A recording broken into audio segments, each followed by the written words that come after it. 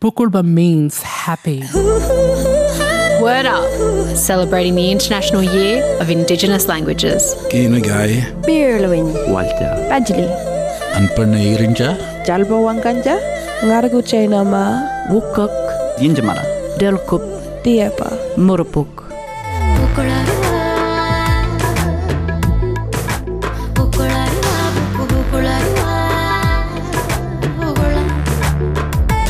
Hi, my name is Genoa Gila, proud Torres Strait Islander woman from Durrumbal country in central Queensland, Rockhampton.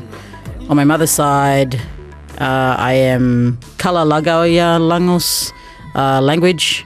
And on my father's side, he's from Egriel village, Erub, and his language is Meriam Mir. My understanding of Creole is a combination of language and English, because there's so many different dialects in the Torres Straits. That's a pretty general way of communicating across, a number of different dialects and languages. The Creole that is spoken in my household is not necessarily just towards Kalalagaya or Meriam Mir. I feel like it's quite general. As an example of Creole, I would say I fourth Pickaninny Blopaib, a second girl, and named Lomi Genoa Rasela Gila. So what I'm saying there refers to how I identify myself in my show, my Ruwai. And I say that I'm the fourth child of 5. I'm the second girl, and my name is Genoa Rasela Gila. So the first word that I was going to share with you is gizzle. Now, gizzle means, in my mother's language, so Kalalagaya, means more than one wind. I'm really fascinated by the winds, especially when I found out about the 4 winds of the Torres Straits, because we don't have seasons up there. Mum was saying that, everybody lived by the ways of the wind. So each wind would tell you, kind of when to plant root vegetables or when to go fishing for particular fish. Like each wind was a type of season, and that really fascinated me. Another one that is more to me right now is Segur or Ginar. So Segur in Meriam Mir is dance, and on mother's side it's Ginar. So that, my practice right now is dance. And, I'm a storyteller, and dance is my vessel at the moment in order to portray my stories. So that's something that is that I hold quite closely to me, and is actually very, very much the representation of my life right now. So that was a big one for me. And the last one is Kisai. And that's mum's side, so Kalalagaya language. Kisai is the moon. I feel like I have a really interesting relationship with the moon. Apart from the fact that they say that, the moon is feminine and the sun is masculine. Like, I'm a saltwater girl. The moon also represents tides and stuff, like, the pulling and pushing of water. And also, when I get really creative, it's at nighttime. Always happens like between 11 p.m. and 2 or 3 a.m., which is quite crazy.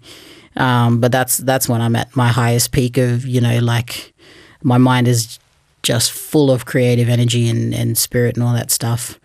And I really like walking at night, so that's why I chose Kisai. So when I be stand up outside, I be look there for Kisai, and I be ask him which kind the gizzle go blow. And when the gizzle go blow, then I can sit down a segur. I just said when I stand there and look at the moon, I asked the moon if it could tell me which way the winds would blow. And when the wind would blow, then I could sit down and dance. And when I say sit down to dance, like in Torres Strait culture, we actually do have sit down dances where we do a contemporary style of or traditional style of movement that tells particular stories. So we sit down, babuk, we sit down cross-legged, and we tell stories like that, or we stand up and we dance. But in that particular sentence that I was talking about, I was getting ready to sit down and tell a story. The reason why I've tried to incorporate Creole into my work, my Ruai, is because I'm really interested in trying to bring language to mainstream stages so that people, get familiar about our culture.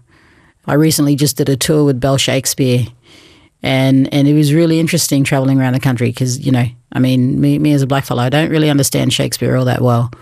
So it was interesting to perform Shakespeare because I was like, this is a language that no one speaks anymore, unless in an actual theatre doing Shakespeare. Like no one does it on the streets or anything outside.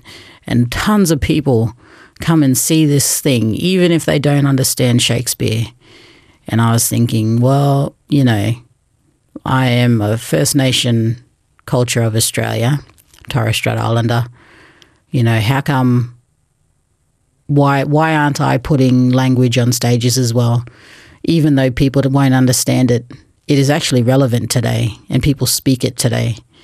So that's what inspired me to try and get my language on stage, because I was like, if Shakespeare can do it, I definitely can. Word Up, bringing you the diverse languages of Black Australia, one word at a time.